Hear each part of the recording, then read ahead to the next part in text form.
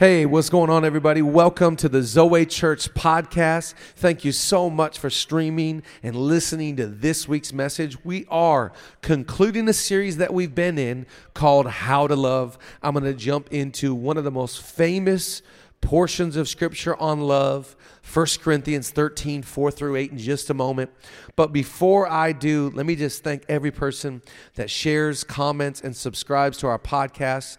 And I want to thank everyone that gives. The first Sunday of March, that's what we're in today.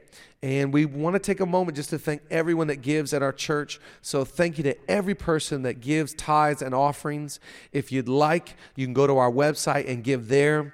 And let's hold on to the promise of Malachi chapter 3:10 that God will bless us beyond our wildest dreams when we obey Him in tithes and offerings. So thank you to everybody that gives. But come on, let's conclude this series today, How to Love. This week's message is called Shaky Love.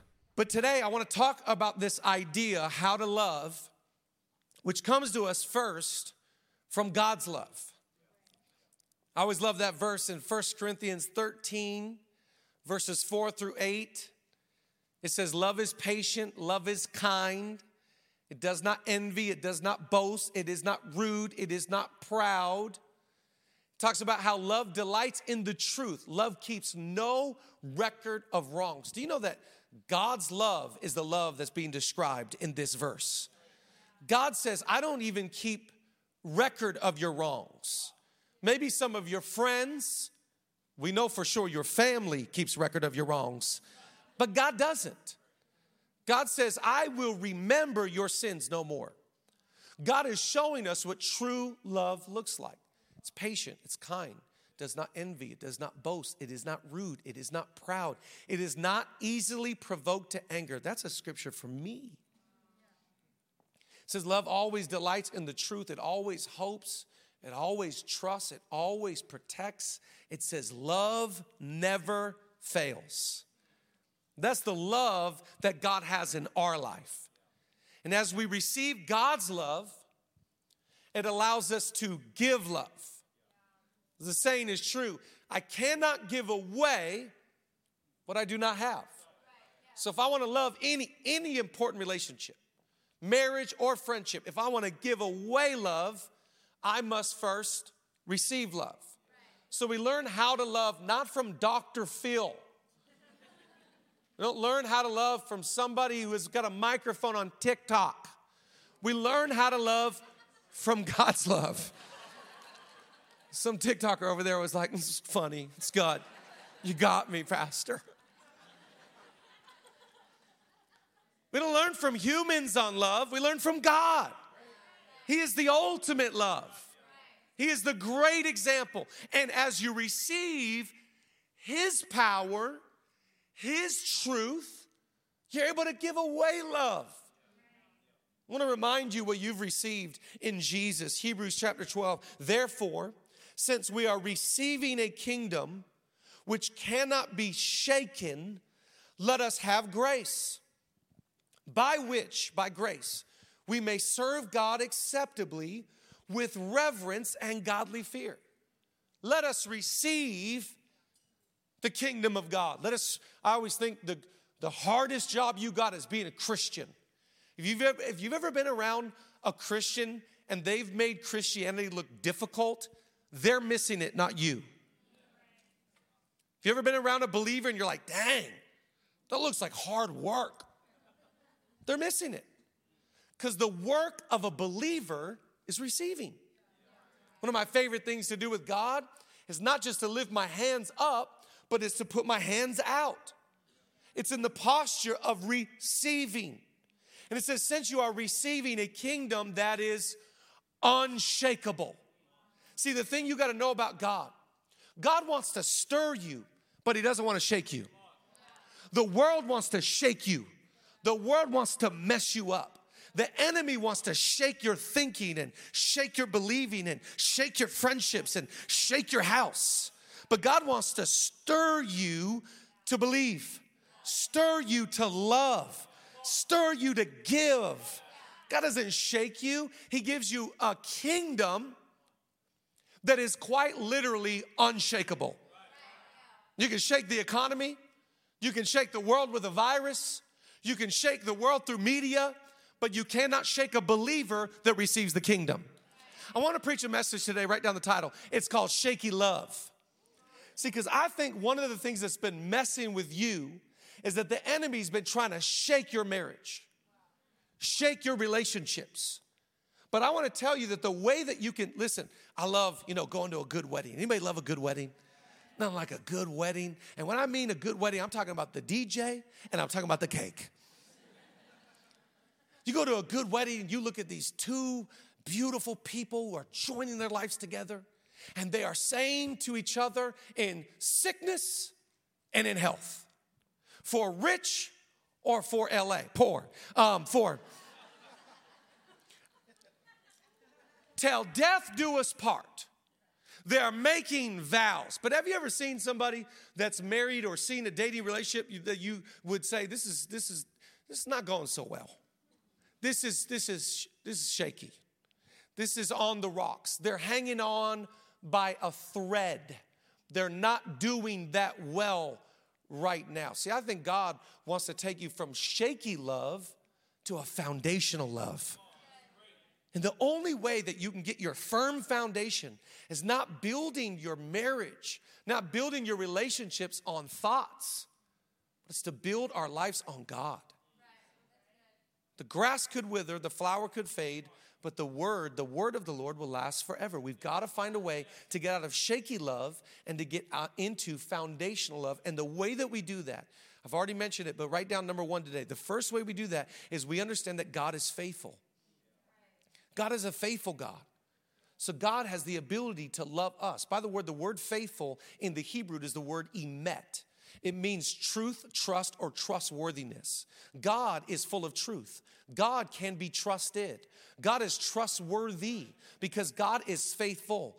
God is the one that commits a vow and walks out the vow.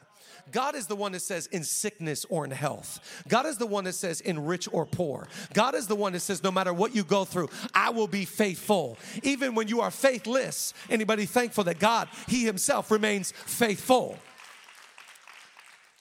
Look at the scriptures in Deuteronomy, this first one, Deuteronomy 7:9. Therefore know the Lord your God, He is the faithful God who keeps covenant and mercy for 1,000 generations with those who love Him and those who keep His commandments. Psalm 119 verse 90. Your faithfulness endures to all generations. You establish the earth and it abides. God is a faithful God. God says no matter if you're sick, if you're poor, if you're bad, if you're rebellious, if you're not doing what you should be doing, I will love you. I will shower you. I will be merciful. I will show up. So all through the Old Testament, we see this picture of God's faithfulness, that God is faithful. No matter what the church does, they rebel, they turn their backs, they start rooting for the Clippers.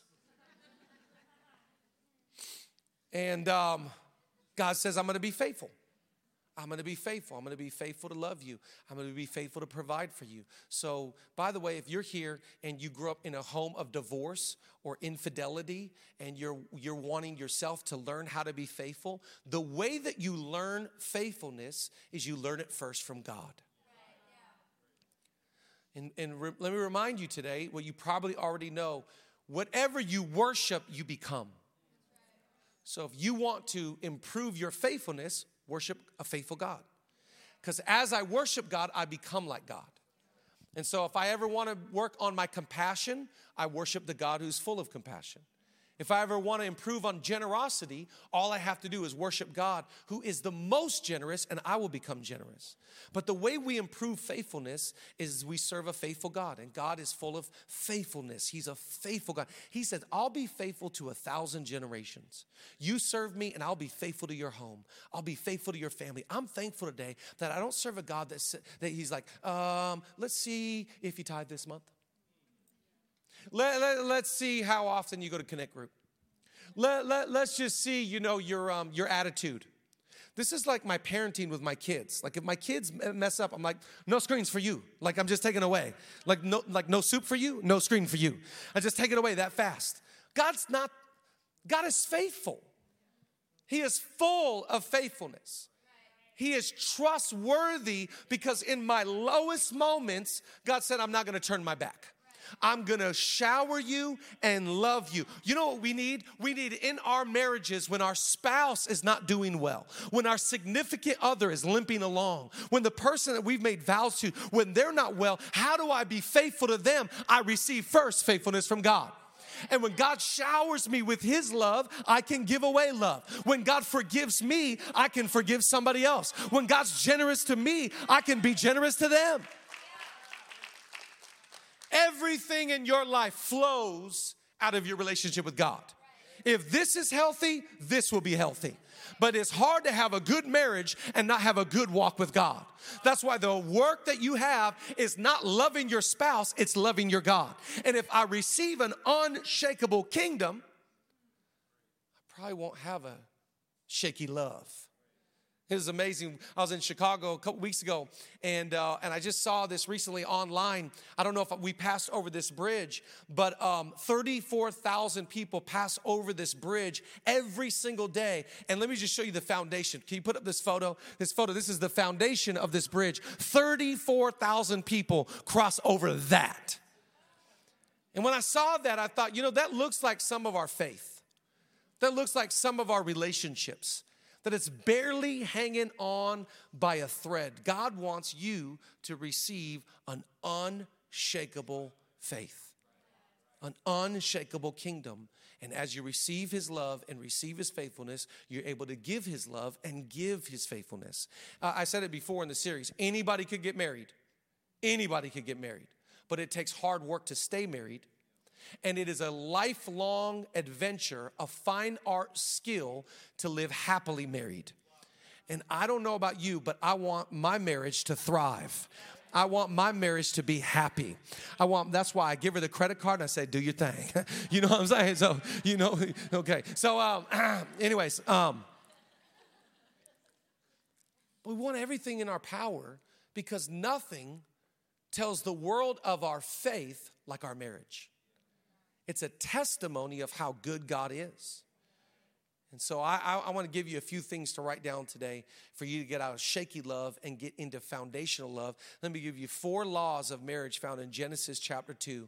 Go to Genesis chapter 2 in your Bible or your phone. Genesis chapter 2. Watch in the 2nd chapter of the Bible. God is already giving us a pattern for marriage.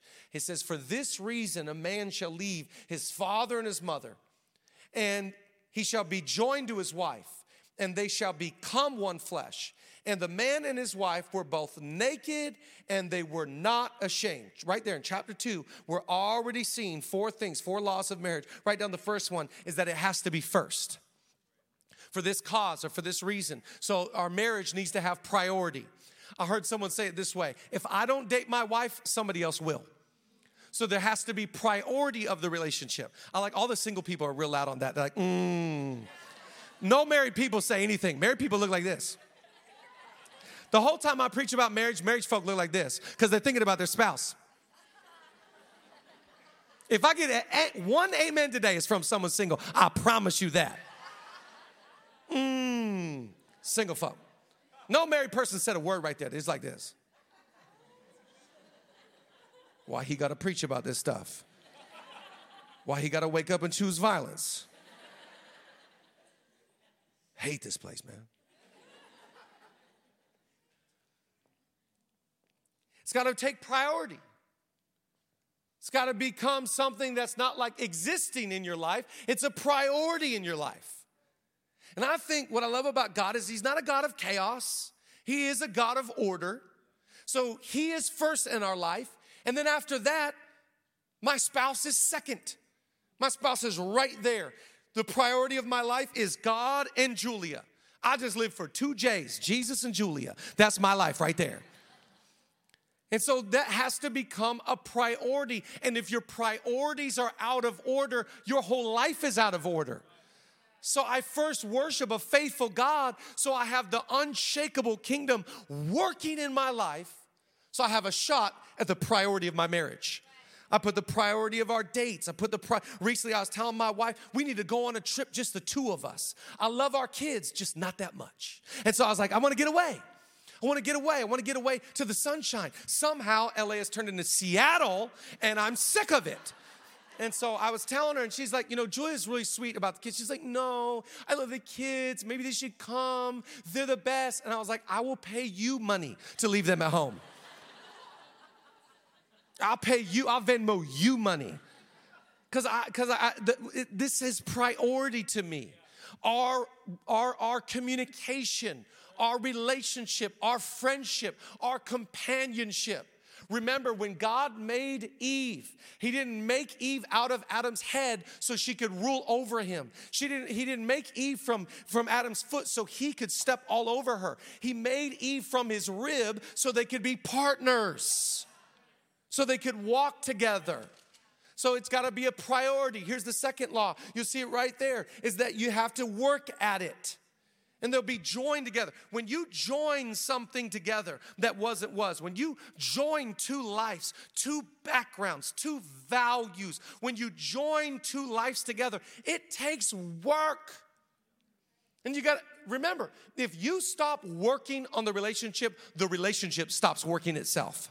So it just takes work. It takes work. It takes lean in. It takes buy in. It takes work. Working on our communication, working on our forgiveness, working on our love, working on our future. So you see, they're joining together. So it takes priority. It takes work. Write down number 3. It takes sharing. And the two become one flesh. And I got to be honest, when I got married, I was 28 years old when I married Julia, and I was selfish. I was really, I had my ways set. Like I was a Costco club member before I met Julia. And I go to Costco, I buy the same thing. Same thing every time I went to Costco. One of those things I bought every time was a big box of Honey Bunches of Oats. And I had my ways. This was a dinner at least once a week. I knew what I wanted. I knew where I wanted to go. I knew my flow. I knew my routine. I knew my schedule. I knew my money. I had money before I got married. I knew where all my money was being spent. Pretty soon, all I saw was Target, Target, Target, Target, Target, Target. But I had to learn how to share. Remember, marriage is the deathbed for selfishness. You will not be able to stay married if you're selfish. If you're a selfish person, marriage will beat the selfishness right out you. Because the only way for your marriage to thrive is to serve. Is to give preference. It's not I meet you halfway and you meet me halfway. It's I give you 100, you give me 100. So there's sharing and sharing. I learned I got to share with Julia. I got to and sharing in our marriage looks like she runs it. I'm just kidding. But I learned to share. Before, when we first got married, we'd go out to eat, and Julia would order something, and I would order something, and then she would have the audacity to ask to try what I ordered. She's like, "Can I try that?" And when we first got married, I was like, "No." Like, you order something, I order something. Like, give me notes on what you think, on how you enjoyed yours. How many of you know that's not going to work in a marriage? Now I don't even order. The waiter comes to the table, and I'm just like, "Oh, she'll order the food. I'm happy to pay and eat whatever she orders." But sharing, you got to share. He's saying the two shall become one. It's a joint bank account. It's one family. It's one Netflix account. Who am I preaching to right there? But it's the two shall become one. And then the last thing is that it must be protected. You have to be careful. You have to be careful. What were they? They were naked and they were unashamed. So in other words, there was nothing in their relationship that was like, I need to protect myself. I need to hide myself. I don't feel like I can, remember that faithful word? Truth, trust, and trustworthy. I don't feel like I can trust you. I don't feel like I can be my full self. Your spouse should never feel like they can't be themselves around you. I get to show you the good, the bad, and the ugly around you. And by the way, it's my privilege to build up my spouse's self-esteem. It's not their responsibility to build up their confidence. It's my privilege to also add to their confidence. So it's got to be protected. It's got to be covered. They were naked and unashamed. What the Bible's saying is they were totally free. They could totally be themselves. And that's how you know you have a good friend, when you don't have to filter everything that you want to say, everything that you're feeling, everything you're going through. I can speak because I'm seen and I'm known and I'm accepted. So it takes work, it takes sharing, it takes priority, it takes protection. It's all right there in Genesis chapter 2, the laws for marriage. And now I want to give you 3 things, the foundation for marriage. Let me give you 3 things very quickly. Number 1, the first foundation is we build our marriages on God's word. That is the foundation for our marriages, is the word of God. All of God's blessing is held within God's word. So if anybody you want your marriage to be blessed, or you want your house to be blessed, let me see your hand. You want your marriage to be blessed. Okay, awesome. Single people, you would love to have a marriage that would be blessed one time. Let me just see. Yeah, these are the loud ameners right there. And so if you want it to be blessed, you have to build it on God's word. So whatever God says, we're going to do in our house. So if God says to forgive, we're going to forgive. If God says to give tithes, we're going to give tithes. If God says to do it this way, I'm going to do it that way. Because all of God's blessing is held within God's word. So that's why we don't question, did God really say that? No, the Bible actually teaches us we don't have to add one thing to this book, and we don't have to take away one thing from this book. We can live according to the scriptures. I know it's cheesy, but let me just break down the Bible. Basic instructions before leaving earth. These are our instructions. These are our laws. The Bible says that this word is a lamp to my feet and a light to my path. So how do I navigate my marriage? Because come on, there's highs and lows, and there's seasons where it's good, and there's seasons where it's not good. That's marriage. So how am I going to make it in sickness and in health? The only shot I got is through the word of God. Because I stand on, remember, if I build it on feelings come, but feelings go. I'm not building my marriage off feelings. Because I don't always feel like being a servant. I don't always feel like giving my best. I don't always feel like giving her preference. I don't always feel like sharing. I don't always feel like working on my marriage. So the only way it's going to work is if I build it off God's word. Jesus saw God's word more important than food. When the enemy tried to tempt Jesus, he says to the devil, man shall not live by bread alone, but by every word that proceeds from the mouth of God. What he's saying is, his word is my sustenance. His word is my provision. His word leads and guides me. I want to encourage you, get into the word of God together as a couple. Start speaking and confessing the promises of God. Start sending scriptures that will encourage your spouse. We're building our marriages. The grass could wither, the flower could fade, but the word of the Lord, I'm going to build on that thing forever.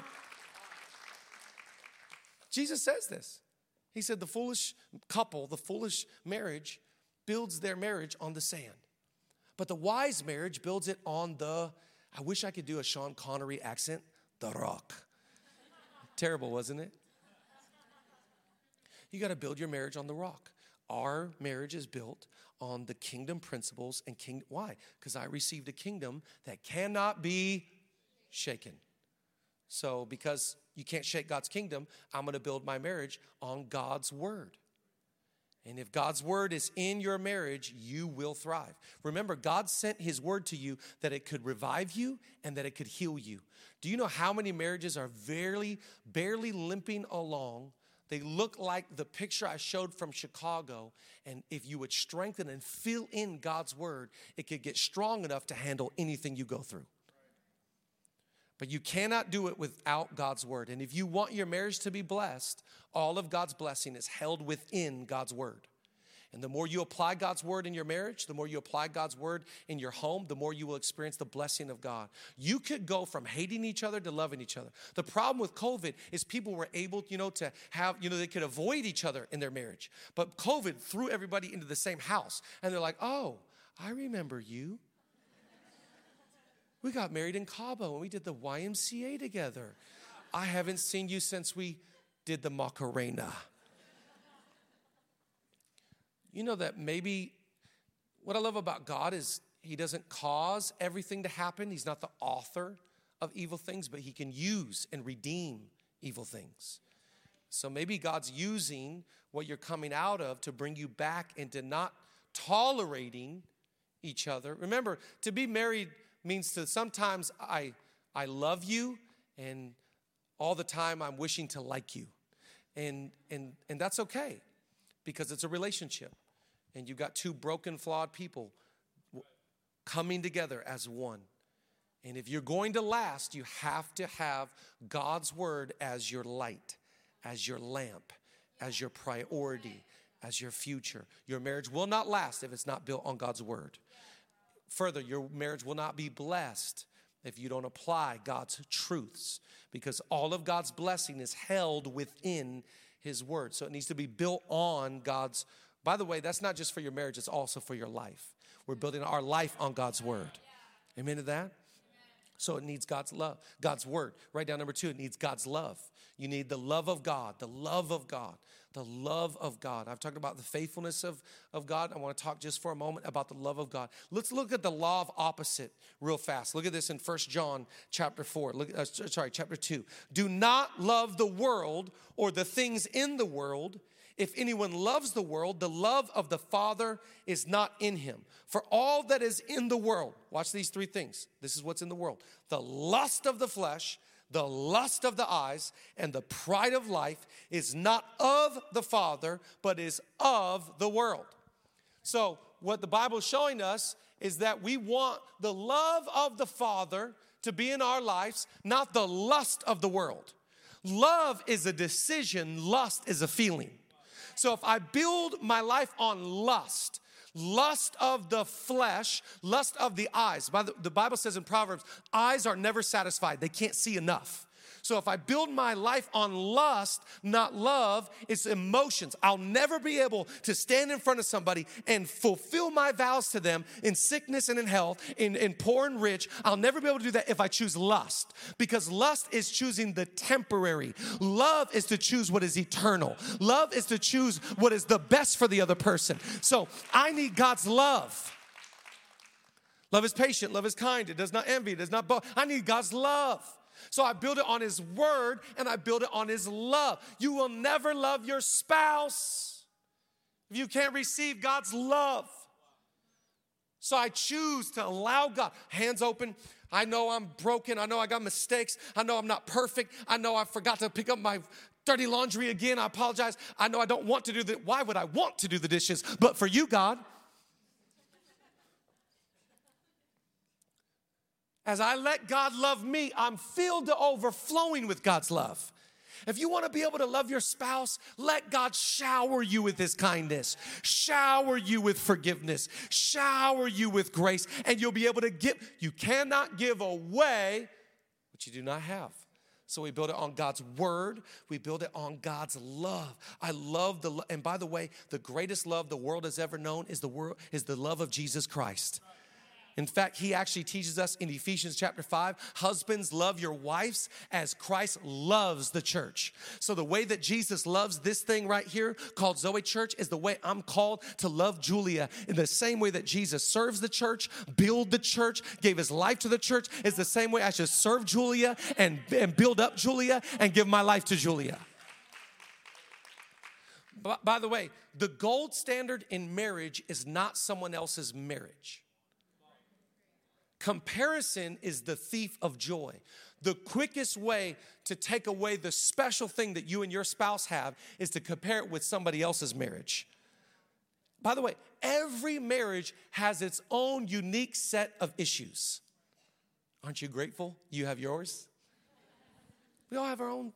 There's no perfect marriage. There's no perfect person. We go to God who is perfect, and we receive his perfect love. And as he showers his perfect love over me, I'm able to find the love in my heart to serve and to encourage and to build up my significant other. So we need God's word as a foundation. We need God's love as a foundation. Write down the third and the last one today is we need God's house as a foundation, the house of God. I'm telling you, church will save your marriage.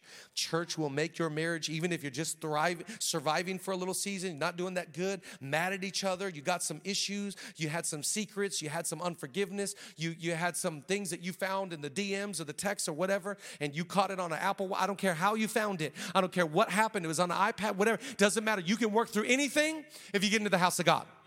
Church will change your life. Church will save your life. Because church is that thing that if somebody's messing up in the marriage, church will kind of expose them. Somebody's dating somebody they shouldn't be dating. Church folk, we honest. Church people come around you. We sneaky honest though. We come around, we ask you how you're doing. We got an agenda. Like, how you been? It's cold for. What are you doing?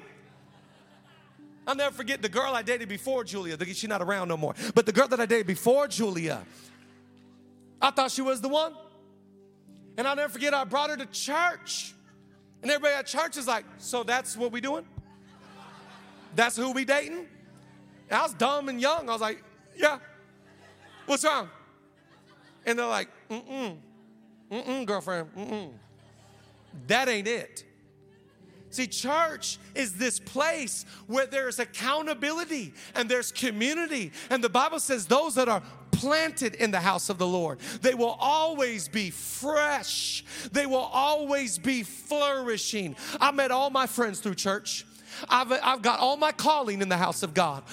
Everything good in my life is attached to church. There's nothing that God hasn't done in and through my life that hasn't been associated to church. And the more you get into the house of God, the more you make the house of God a priority. Those things which are wicked, those things which are rebellious, those things which are broken, nothing is hidden in the presence of God. That's why you ought to get to church. Because all week long, you might be hiding something. You might be doing with something. You might be messing with something. You get in the house of God and God's like, you're better than that. I've called you to greatness. I've put something on you. I put something in you. You got to get into the presence of God. Oh, I was talking to somebody this last week. He's going through hell in his marriage. I would keep following up. How you guys doing? What's going on? I'm praying. I'm believing because I don't believe in divorce. The Bible's very clear. The ramifications of the qualifications of divorce. And since this hasn't happened, I'm fighting for their marriage. And so I'm asking him, how's it going? How you doing? And she refuses to come to church. And I'm like, bro, I'm praying she comes because I know what the presence of God does to somebody. The presence of God takes that which is dead and makes it alive, takes that which is blind and gives them sight. Come on, anybody thankful today that it's the house of God that will make you fresh? Your marriage can't survive without church. It's the way God designed it. Hebrews chapter 10, last scripture of the day. Stand to your feet and read it with me. And let us consider one another in order to stir up love and good works, not forsaking the assembling of ourselves together, as is the manner of some, but exhorting one another, and so much the more as you see the day approaching. What's the Bible teaching us today, church? It's saying don't forsake getting together in the house of God. The house of God could save your life and save your marriage. Because it's in the house of God that I've seen two people walk in upset, angry, bitter, and broken. First song, they're like this. Second song, they're like this. Third song, this. But maybe by the end of the message, like this. Jesus.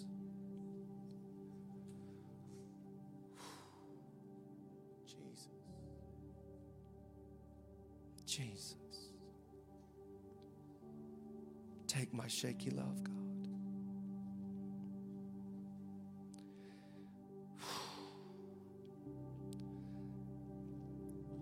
Take my weak hands.